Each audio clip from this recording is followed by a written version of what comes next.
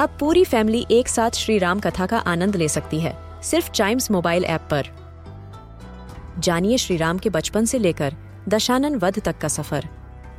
सरल रामायण घर के सभी सदस्यों के लिए। आज ही डाउनलोड करें चाइम्स मोबाइल ऐप एप्पल या गूगल प्ले स्टोर से।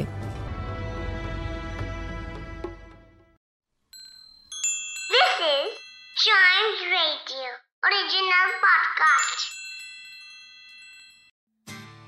How does it feel as a child when someone throws you up in the air and catches you again?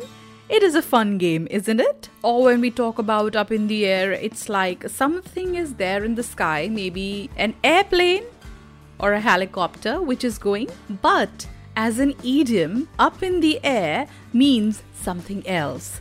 What exactly it means is a situation where things are uncertain, unsure, or unsettled. Yes, times when there's no definite plan, times when things are not clear, it is then when we say up in the air.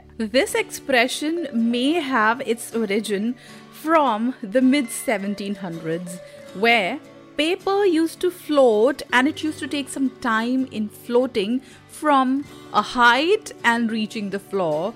Slowness of coming down was referred to as something unsettling, and that is how this idiom appears to have originated. There is another theory which doesn't have a date as far as its origin is concerned.